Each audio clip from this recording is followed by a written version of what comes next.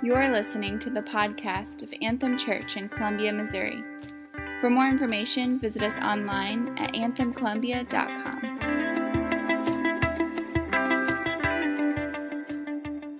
Amen. All right. So Stephen. Who spells Stephen with a PH? That doesn't even sound like a V, right? So anyway, whatever. Right. It's dumb English. I don't know. No excuses. This morning, if you have your Bibles, go ahead and turn with me to Psalm 145. My name is Luke. For those of you who don't know me, I get to be one of the pastors on staff here. And I'm super excited about all the ministry that's going to be starting up, youth group. Guys, that's going to be a lot of fun. Nathan, where's Nathan at? Depending. All right. Nathan has those handouts. So if you're in here, you're middle school to high school, and you're like, I'm down with youth group. Like, this next Friday is going to be a lot of fun. We're going to play some games. So make sure you go to Nathan and grab some of those handouts because school's starting back up, and we want you to hand those out to your friends, and it's going to be super fun. All right, this morning as we continue going through the book of Psalms, we just have a few more weeks left, and then things are going to be changing up just a bit. But as you're turning to Psalm 145, I want to just ask you a question. Have you ever been like reintroduced to someone? Now, I'm not talking about like me sometimes when I meet somebody on Sunday morning and I'm like, hey, my name is Luke, I'm one of the pastors here, and they're like, yeah, I know, I've met you like 3 times before. It's like, yes, you have, and I apologize. That's not what I'm talking about. I'm talking about those times where maybe like for me, this past week, my family and I, we got to go on vacation to Duluth, Minnesota, and maybe you're like, yeah, nobody goes to Minnesota on vacation. It was super fun. We went camping. There was a bear in our campground. The whole 9 yards. Super fun. A little bit scary. But as we went camp, now you're like, I want to hear the story of the bear. We'll tell that later. But on our way up to Minnesota, we got to hang out with a bunch of friends, and one of our friends up in northern Minnesota was a friend of mine back in college. And I hadn't seen him in years. It's been a long time. And there's that awkward moment when you're getting reintroduced to someone. I don't know if you've experienced this, where it's like, hey, how's it going? You know, like I knew you back here, and we have history together, and we did some cool things together, but we're grown-ups now, and so do we need to act like grown-ups? Do I need to be more mature? Can we still have fun? There's that awkwardness where it's like, we have kids now, so what is that? It's like, are we? And there's just that space where it's like, what do I do with this now? I knew who you used to be, but now I don't know who you are now. And I think not only does this happen with people that we used to know, but it can happen with people that we interact with every day, right? Like roommates or even your spouse. There can be times where maybe situations or circumstances create gaps in your relationship where, like hypothetical, maybe if your spouse just like throws their dirty clothes at the laundry basket instead of putting them in it, and like their shirts hang half in, half out, and over and over and over, that creates a gap where all of a sudden that shirt makes you rethink everything you knew about that person. Right? Yeah, you're laughing because you know what I'm talking about. Or the dishes in the sink, and it's like, oh, why they know they don't love me because this is happening, or they are this way because this circumstance or this situation. And I think the same can happen when with our relationship with God. Right? Maybe circumstances or distance has created gaps, and before long you're left wondering, like, maybe God isn't who I thought he was. Maybe he's different than what I learned in Sunday school, because if he was who I thought he was, then this thing wouldn't be happening the way it is, or situations would be different, or whatever it is. Maybe there are times in our lives where you've experienced that skewed kind of vision because of your situation. And I believe what David does here in this psalm is he's wanting to reintroduce us to who God actually is. And this is a weighty thing. right? Because there's only one God. And so who he is and what he's like, there's a lot riding on that. And so I believe that as we look at this psalm, what David desperately wants us to see is he wants us to be reintroduced to the true God. He wants us to experience God in the way God truly desires to be experienced. So read with me Psalm 145.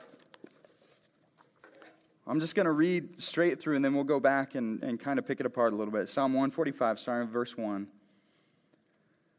A song of praise of David. I will extol you, my God and King, and bless your name forever and ever. Every day I will bless you and praise your name forever and ever. Great is the Lord and greatly to be praised, and his greatness is unsearchable. One generation shall commend your works to another and shall declare your mighty acts. On the glorious splendor of your majesty and on your wondrous works I will meditate. They shall speak of the might of your awesome deeds, and I will declare your greatness. They shall pour forth the fame of your abundant goodness and shall sing aloud of your righteousness.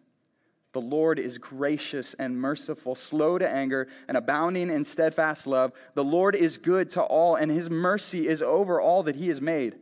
All your works shall give thanks to you, O Lord, and all your saints shall bless you. They shall speak of the glory of your kingdom and tell of your power to make known to the children of man your mighty deeds and the glorious splendor of your kingdom. Your kingdom is an everlasting kingdom, and your dominion endures throughout all generations. The Lord is faithful in all his words and kind in all his works. The Lord upholds all who are falling and raises up all who are bowed down. The eyes of all look to you, and you give them their food in due season. You open your hand, you satisfy the desire of every living thing. The Lord is righteous in all his ways and kind in all his works. The Lord is near to all who call on him, to all who call on him in truth. He fulfills the desires of those who fear him. He also hears the cry and saves them. The Lord preserves all who love him, but all the wicked he will destroy. My mouth will speak the praise of the Lord, and let all flesh bless his holy name forever and ever. Let's pray. God, I thank you so much for your words this morning. God, I praise you for this poem, this song that we get to just dive into. And God, I pray that you would help us to see you clearly as David desires to reintroduce us to you this morning. Help us, God. Help us to walk in that. Help us to know you and love you more than when we walked into this place as we leave. And it's in your name. Amen. Amen. The first thing that we see here is as David opens this song, the first thing that I want you to understand is this is kind of the last. There's only 150 Psalms in the book of Psalms, and so this is kind of the ramping up. This is one commentary talked about how this is kind of like the fireworks finale. Like, have you ever been to a fireworks show and like they light off some big ones and it's like, oh, this must be the finale. And it's like, oh no, they're still going. And it's like, this must be and then you get to the finale and it's like, oh, this is, have you ever been? Yeah, okay, a few of you. Some of you have never seen fireworks. That's sad. What David is doing here is he's pulling out all the stops because this is like the finale. And so I don't know if you noticed, but there's all these different ways that he describes praising God. He says, he starts with, I will extol, bless, praise, commend, declare, meditate, speak, declare, pour forth, sing aloud, give thanks, shall bless you, speak, tell, make known. Over and over and over, he gives all these different ways in which he just wants to praise God. And in fact, this psalm is an acrostic poem, which what that means is he takes the Hebrew alphabet, and each letter of the alphabet, he starts a new line with that letter. I don't know Hebrew. I'm just going to take the commentary's word for it. But it would be kind of like if it's like I want to use our alphabet to describe just how awesome God is. So it's like, okay, A. What's an A word? God is awesome. Hey, there you go, right? You're with me. B. Beautiful is God. C. Creative. D is next, right? D. Delightful. Right? If you continue to go, that's what David's doing. He's saying, I'm just gonna go through all these letters and just this is who God is. And this is what he's like. He starts off, he says, I will extol you, my God and my King, and bless your name. For that word extol, we're not going to go through all the words, but that word extol, he's saying, I'm going to lift you up. I want to make much of you. forever and ever, for always. There's nothing more. There's nothing as good as you, nothing better than you. I want to make much of you, God. And then he says, I want to bless you. And that, to me, that's confusing. There's quite a few times in here he uses the word bless. And when I think of blessing someone, I think, for some reason, my mind always goes to food. Like if someone were wanting to bless me, it's like they would bring me like a casserole or something. You know, I don't know why my mind goes to that. But it's like I told my wife one time, I was like, I want to have another baby just so we can be on the food chain thing. Like, that's it, right? I love when it's like, oh, here's some food. Oh, that's a blessing to me. But when it's like, what does it mean for us to bless God? Like, we don't add anything to him. He is all self-contained. He doesn't need anything. And what John Piper, he's a pastor up in Minneapolis, he says to bless God means to recognize his great richness, strength, and gracious bounty, and to express our gratitude and delight in seeing and experiencing it. So I just want to delight in you, God. I want to make much of you, God. And he uses all these different ways to describe his praise as he's pouring forth this praise to God. It reminds me, again, we just got back from vacation. Just got back Friday afternoon from vacation up in Duluth. And it was cool because if you've ever been there, it's like Duluth is down in this bay. And so as we were driving around the city, we were there for like 3 days. And as we were driving around the city, we'd drive to one point and see Lake Superior. And like when you drive in, at first it's like, oh, kids, the lake. Look at the lake. How beautiful. Look, like, and the kids, oh, yeah, we're there. It's the lake. Oh, that's cool. And by day 3, right, when you turn another corner, and my wife and I are like, guys, the lake. Look at the lake from this angle. Look at how beautiful. And the kids are just reading their books. It's like, no, you guys, we have to go back to Missouri soon. Like, this is beautiful. Look at this. Not that Missouri's not beautiful, right? But it's like, look at this beauty. And I think that's what David's doing. It was funny because when I was talking about this psalm in our teachers meeting with Todd and Stan, and I was like, oh, another psalm just about how good God is. How do I say this in a different way? And it's like you stop yourself for a second.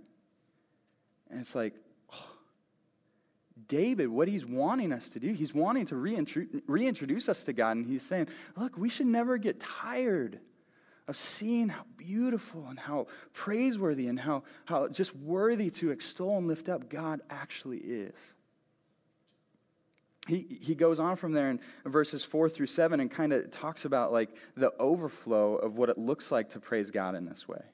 He says in verse 4, one generation shall commend your works to another and shall declare your mighty acts. On the glorious splendor of your majesty and on your wondrous works I will meditate. They shall speak of your might, of your awesome deeds, and I will declare your greatness. They shall pour forth the fame of your abundant goodness and shall sing aloud of your righteousness. He's talking about how, like, when we see God in this way, when we begin to worship him in this way, it just comes out of us. If you skip down to verse 10 through 12, it's kind of 10 through 13, it's kind of the same mentality. He says, all your works shall give thanks to you, O Lord, and all your saints shall bless you. They shall speak of the glory of your kingdom and tell of your power to make known to the children of man your mighty deeds and the glorious splendor of your kingdom. Your kingdom is an everlasting kingdom, and your dominion endures throughout all generations. You see, when we look at this, when I first read like verse 4, the thing that I read was, hey, do this. Proclaim this to the generations. Make sure you're telling people enough. Make sure you're going out and telling all these different people about how good God is, because you got to make sure you do this. But it's not. If you notice, he's not saying do this. He's saying this is what happens. This is a byproduct of worshiping God in this way. Do you see that? He's saying there to kind of put an exclamation point on it. He has this kind of I back and forth in verses 4 through 7. If you notice, he says, one generation shall commend your works to another and shall declare your mighty acts. On the glorious splendor of your majesty and on your wondrous works I will meditate. So there's this like, they will declare it, I will meditate. They will speak of your mighty awesome deeds, and I will declare your greatness. There's this back and forth. They will see this, I will do this. They will do this, I will do this. There's this thing, and I believe that what he's saying is that he's like, oh, I'm just getting so caught up in who you are. I'm getting so caught up in your greatness. He's saying, I'm meditating on the splendor, on your wondrous works. I just meditate. And what that means, that word meditate, I believe that what it means is just like, just getting everything out of it that he can, just resting in it. Like, I'm trying to think of like eating barbecue ribs.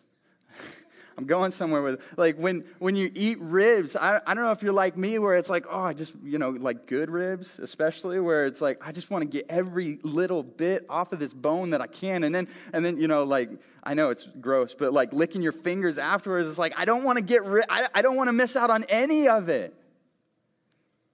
And I believe what he's saying is that when we do this, when we see God in this way, the outpouring is that the next generation will see it. Those around us will see it. Our kids will see it. Those who follow after us are going to love what we love. They're going to be about what we're about. Whatever that is, that will be what's handed down. And that's what he's saying. And you might be like, well, I don't have kids. Maybe your kids are grown. Maybe you don't have kids. But there are people that are following you. There are people that are following you. There are people who are looking at you, wondering where you're going, and what you love, what you're about, will be what they're about. This is so much more important than handing down like the family recipes. This is so much more important than handing down like Christmas traditions. I think back to my dad when I was a kid, and there were so many times, one of my fondest memories of my dad is when I would wake up in the morning, I would come upstairs, and he'd still be there before he went off to work, or maybe it was on a weekend, and he would be just sitting with the Bible open and a hot cup of coffee, just meditating on the Word of God. Like that's one of my fondest memories of my dad. And my prayer is that my kids will see that I love Jesus in that way. My prayer is that an outpouring, it's not duty, it's delight. It's not like, oh, I got to do this, but it's like, oh, I'm so, like when you see a good movie, isn't it? Like we got to hang out with, his name is Kyle Rudolph. You guys know who that is? Like the tight end of the Minnesota Vikings. No big deal, right? It's just a regular Friday night for us.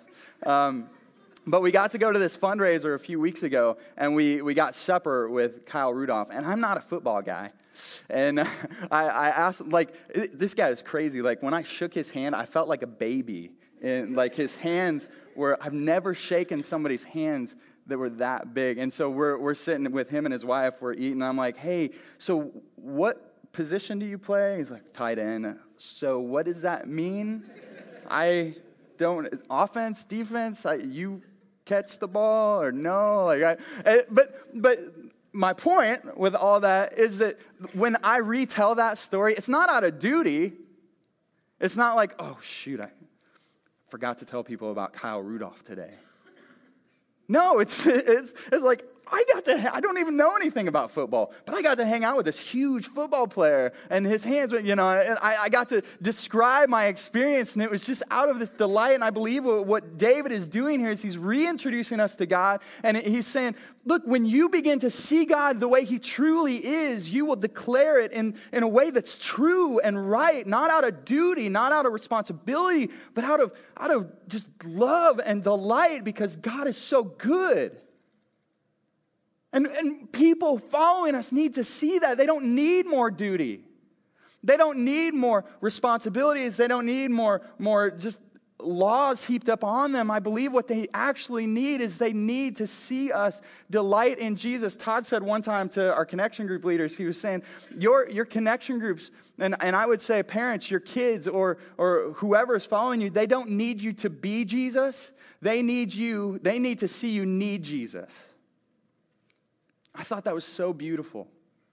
They don't need you to be Jesus. They need to see you need Jesus. David, he goes on, and in verses 8 and 9, he just continues to talk about who God is. He says, the Lord is gracious and merciful, slow to anger and abounding in steadfast love.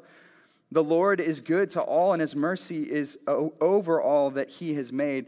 See, what he's doing here is he's going back to Exodus. He's using a passage from Exodus chapter 34. I don't have it up on the screen, but Exodus 34, 5 through 7. You can write it down and look it up later. But the context is when Moses is asking God, show me your glory. Show me who you are.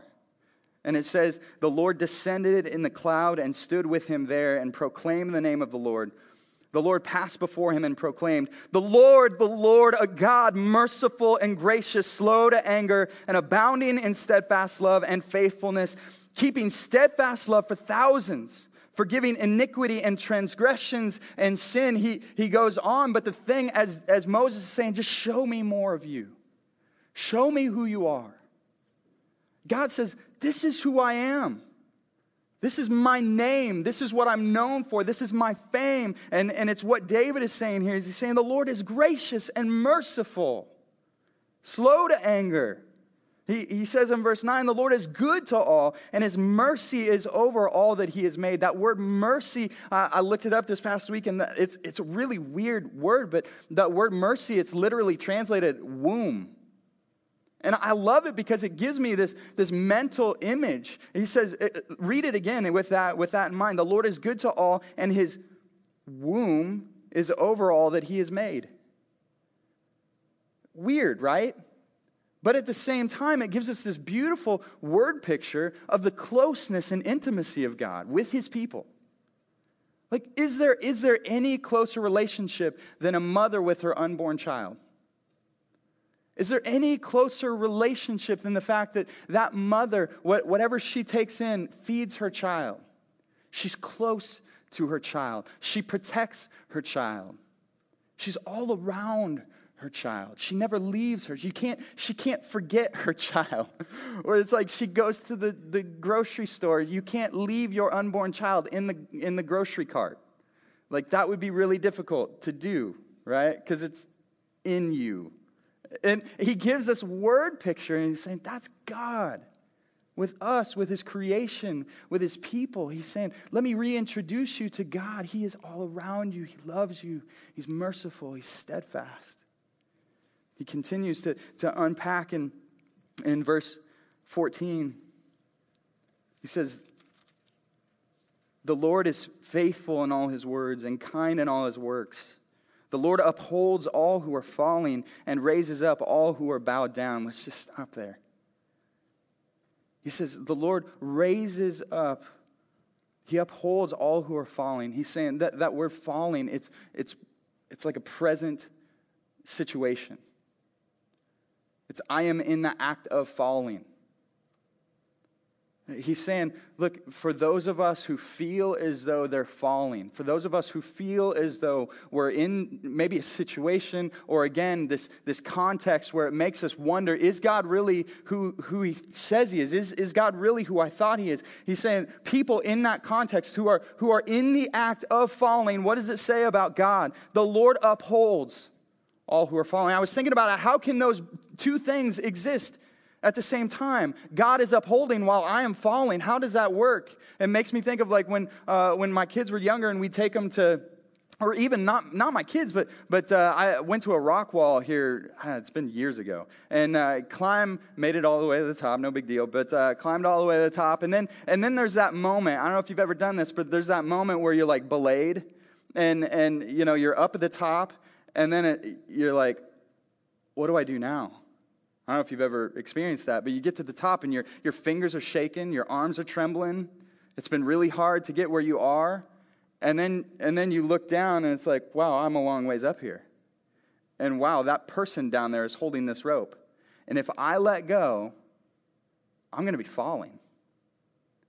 Like, it makes me think of that. And there's always that moment when I've done that in the past where it's like, okay, I'm putting all my trust here. I'm putting, and there's these situations that cause us, it feels like we're falling, but in reality, what David says about God is he's saying, no, he actually has you. It may feel as though you're falling right now, but he has your rope. He's holding you. He's all around you. He loves you. He's merciful. He's steadfast. He has you. But not only that, he says, the Lord upholds all who are falling and raises up all who are bowed down. That word bowed down, it's this idea of being brought low Or maybe even it also has the implications of being hollowed out. There's those times where not only are we falling, not only have we gone through things, but we've gone through it and it's in our past, but we're just hollowed out because of it. We're bowed down. We're bowed low. We've had these weights on our backs, and it feels as though nobody understands, and it feels as though nobody can help. It feels as though nobody can take this weight off of us. And yet David is reintroducing us to God, and he says, no, this is who God is. Not only does he uphold those who are falling, but he raises up all who are bowed down. He can refill you if you feel hollowed out. He wants to take that weight from off your shoulders if you feel bowed down, if you feel weighted down. In fact, Jesus himself says in chapter 11, verse 28 through 30 in Matthew, he says, "Come to me, all who labor and are heavy laden, and I will give you rest. Take my yoke upon you and learn from me, for I am gentle and lowly in heart, and you will find rest for your souls. For my yoke is easy and my burden is light." He's saying, hey, come to me. Come to me. David, he continues on in verse 15. "The eyes of all look to you, and you give them their food in due season. You open your hand. You satisfy the desire of every living thing." He's saying, look to God. He's the one that will fulfill. My family and I, we have a little dog named Boswell. Many of you have met him.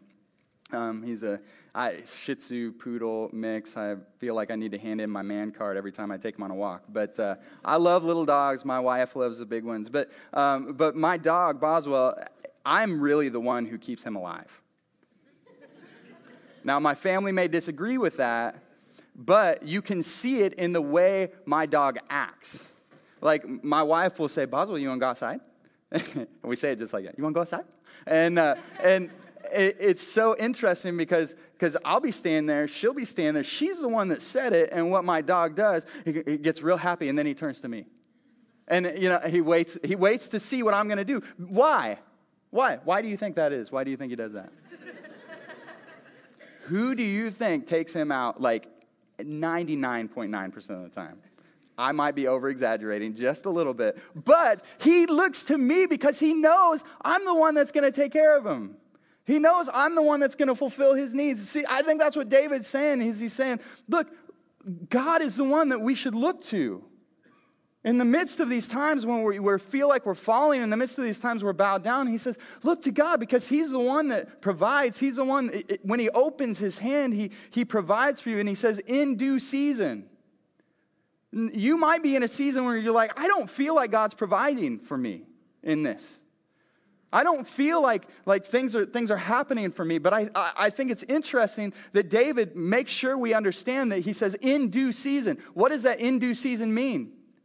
It means it's not according to your plan or my plan, but in due season. It's like the rains that came and watered the crops. Where there would be times where it's like, man, it's getting late in the season. Hopefully the rains are going to come. And then they come in due season. When it's time for them to come, they come and the crops grow. And the people are taken care of and they're fed. It says, in due season, he says, look to God because he will provide for your needs. In fact, in Matthew, I have it up on the screen, Matthew, Jesus says it this way in chapter 6, 25 through 27. He says, therefore I tell you, do not be anxious about your life, what you will eat or what you will drink, nor about your body, what you will put on. Is not life more than food and the body more than clothing? Look at the birds of the air. They neither sow nor reap nor gather into barns, and yet your heavenly Father feeds them. Are you not of more value than they? And which of you, by being anxious, can add a single hour to his lifespan? For the Gentiles seek after all these things, and your heavenly Father knows that you need them all. But seek first the kingdom of God and his righteousness, and all these things will be added to you. He says the Gentiles run after all these things. People who don't know God, people who don't have a relationship with God, they run after all these things. But you, look to God. David's saying, look to God, and you will not be let down. In due season, he will provide for us. He goes on. Not only does he uphold, not only does he raise up, not only does he provide by his own hand. Verse 17 says, the Lord is righteous in all his ways and kind in all his works. The Lord is near to all who call on him in truth. He fulfills the desire of those who fear him. He also hears their cry, and he saves them. The Lord preserves all who love him, but all the wicked he will destroy. Isn't that beautiful? Isn't that good news? He says he's near to all who call on him. Those who call on him in truth. That word truth, it really means this undivided attention, this undivided way of going about it. Not where it's like, okay, I'm gonna try you, God. I'm gonna seek you in these things, but these things I'm just gonna keep over here. No, he's saying those who call on him in truth, this undivided going after it. Saying he hears, he's near. It means he's at hand. You don't have to look around for him. He's there. He's not only is he near to all who call on him, he fulfills the desire of those who fear him. He also hears their cry and saves them. Not only does he save them, he preserves all who love him. So this is good news. As David is saying, look, let me reintroduce you to who God is. Let's praise God together. He's saying this is who God is. Not only, it's good news that he's beautiful. It's good news that he's powerful. It's good news that God created everything and everything proclaims his glory. But even better news than that, in my opinion, is that not only can God save, but God does and did save. Amen? Not only is it good, but it says that he's at hand to those who are hurting, to those who are falling, to those who are bowed down. He hears us. He's with us. He's around us. And David's saying, this is who God is. Let me reintroduce you to him. Let me bring you back to him. Let me show you who he truly is. In 2 Corinthians 5:21, Paul says it this way, for our sake, he made him to be sin who knew no sin, so that in him we might become the righteousness of God. That's what God did for us. He saved us. He took our sin and gave us righteousness. He took our brokenness. He took our fallings. He took our being bowed low, and he was bowed low. He was made low so that we may be lifted up. That's who God is. That's who he wants us to see him as. And David ends this psalm, he ends this crescendo of praise in the same way he began in verse 21. My mouth will speak the praise of the Lord, and let all flesh bless his holy name forever and ever. Forever and ever. So I'm just going to keep praising him. I'm going to keep lifting him. I'm going to keep making much of him. I'm going to keep seeing him in this way. I'm going to keep going. And basically what David is saying in all of this, he's saying, this is who God is, and I just want you to make much of him. I want you to get caught up in him. And I think we all know what it means to get caught up in something. If you've ever seen somebody in a new relationship, you know what it means to get caught up in something, right? Where they're all giddy, things, kind of acting a little dumb. Let's be honest, right? Or maybe not. Maybe it's not a new relationship, but we all know what it's like to be caught up in like sports or a new car or a boat or your job or these things where it's just like this is what I'm about. I'm giddy and it's new and it's all these different things and this is awesome and this is awesome. I'm going to hang these posters on my wall to show that I love Mustangs. I don't know, or whatever. It's like this is what I'm about. This is all that I'm about. And see, when we get caught up in those things, you don't get tired of talking about them, do you? You don't get tired of talking about them. When you're caught up in something like, I don't know if it's good to say it. I'll just say it. Like people who are all about essential oils, what do you hear them talk about? Can I say, is that all right? We laugh because it's true, right? Like you got a headache? You need this. I don't remember which, somebody was going to say it, like, you need spearmint for headaches or whatever it is, right? When you're caught up in something, you don't get tired of talking about it. You don't get tired of experiencing it. Every time we saw a new aspect of the lake, it's like, kids, look at this. We don't get to see this very. Look at the lake. Look how beautiful it is. You don't get tired of it. David's saying, look at God in this way. Look at God. And I think not only not only have we all experienced that, where it's like we don't get tired of it, but I think those of us who have been caught up in that, we also have experienced where it has maybe gone too far. Maybe it's gone to a place where you're like, oh yeah, that thing didn't actually work out. Or maybe for you, like for me, I can remember back, it's super embarrassing, but I remember like my punk grunge stage of life. Yeah, you could probably find pictures somewhere. I don't know. Like, I think that's the only way I can describe it. Like, I have frosted tips, and I know you're like, that's not punk grunge. I don't know what I was doing. Like, I had Jenko jeans. If you don't know what that is, like, they're the jeans that are like huge on the bottom. I had a chain. I lived in Brashear, Missouri, 200 people. You know, it's like I'm walking around like, you know, and I think back to that experience, me getting caught up in this, like who I was and who I was trying to present myself as, and it's just like, oh, that's so embarrassing, right? Or maybe for you, it's a relationship where it's like, oh, I gave myself way too much, too fast, too soon to that relationship. Or maybe for you, it's your job where you're realizing, like, I'm getting older, my kids are getting older, I'm giving way too much just being successful. Like for you, maybe there's these things where you realize the moment where it's like I've got too caught up in this thing. See, the beautiful thing about this and what David, I believe, is showing us is that God never disappoints in that same way. When you can overstate anything. Like if you say, "Oh, that was the best movie in the world," it's like, yeah, no. Or if you're like, "That was the best taco in the world." Unless you're at Tasty Taco in Des Moines, you're not eating the best taco in the world. All right? I got to clap for that. Yeah. See, you can overstate all these different things, and if you get caught up in them, at some point you're going to realize, like, I went too far, too fast. But what David is saying is he's saying, no, God is so much better than that. He never disappoints. You will never get to a place where it's like, wow, that was embarrassing that I got so into God. Well, that was embarrassing that I trusted him in this way. Well, that was embarrassing. Like, you're never going to get to that place. And I believe what David is doing is he's saying, let me reintroduce you to God. What he's saying is that God is worth being caught up into. Because then it goes back to verse 4 where the byproduct of that is one generation shall commend your works to another, shall declare your mighty acts. He's saying, look, when we truly see God the way he is meant to be seen, we're going to declare him in the way he's meant to be declared. We're going to show him the way that he's meant to be shown.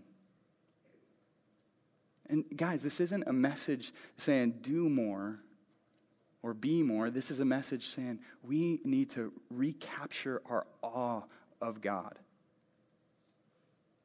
And you might be thinking, well, how do I do that?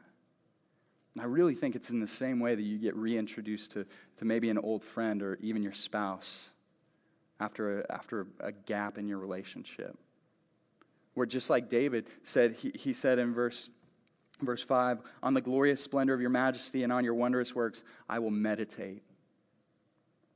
I'm just going to fix my eyes on you. I want to get more time with you. I want to spend some time with you. I want to get into the Word more. I want to be in prayer with you more. I want to spend some time with you more. I want to remember the goodness of what you've done for me. I want to remember who you are. I want to remember my story. I was listening to a pastor here this past week, and he said each of us need to be historians of grace, remembering what God has done, remembering who he has been to us. Like, spend some time with him. Spend some time in his word. Spend some time in prayer. And not only that, but I believe that we need to do it with verses 14 through 20 in view. Truly believing that this is who God is. That he is the God who upholds the falling. That he truly raises up all who are bowed down. That as our eyes look to him, he gives us our food in due season. He loves us. He is with us. And in the person of Jesus, he died for us to have relationship with him.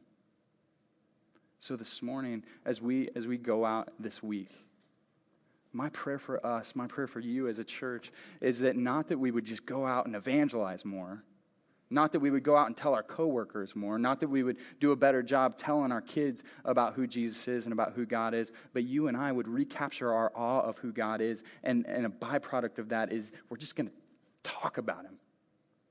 We're just going to, right? This is what God's been doing in my life. Like it just pours out. Because those who are following us, they're going to care about what we care about. They're going to love what we love. They're going to see what we see. And if we just try and fake it till we make it, if we just try and tell our kids, hey, do what I say, not what I do, they will never see who God truly is. They will miss what David is trying to get us to see. So this morning, Anthem Church, let's recapture our awe of who God is. Amen? Let me pray for us. God, I thank you so much for your goodness. I praise you. Praise you for the mercy that you give to us, God. I praise you for just how David just presents you as one who is worthy of lifting up, as one who is worthy of blessing, as one who is worthy of making much of, as one who upholds the fallen, as one who preserves those who call to you, as one who hears us in our time of need. God, I praise you for that. I praise you that is who you are. And God, I pray right now that as a body, as people in this place, God, I pray that you would help us see you in that way. Maybe there are people here who they are bent low because of their situations and their circumstances, or maybe they feel like they're falling right now. God, I pray that you would help them to see the truth of who you are, that you have them. And God, I pray that if there are those in here that they haven't put their trust in you, they haven't let go of that wall and put their trust in you, that they haven't trusted you to forgive them of their sins. God, I pray that you would help them to experience you in that way this morning. Speak to their hearts, God. Help us to see you so that those who are following us can see you as well. We love you, God. We praise you. It's in your name. Amen.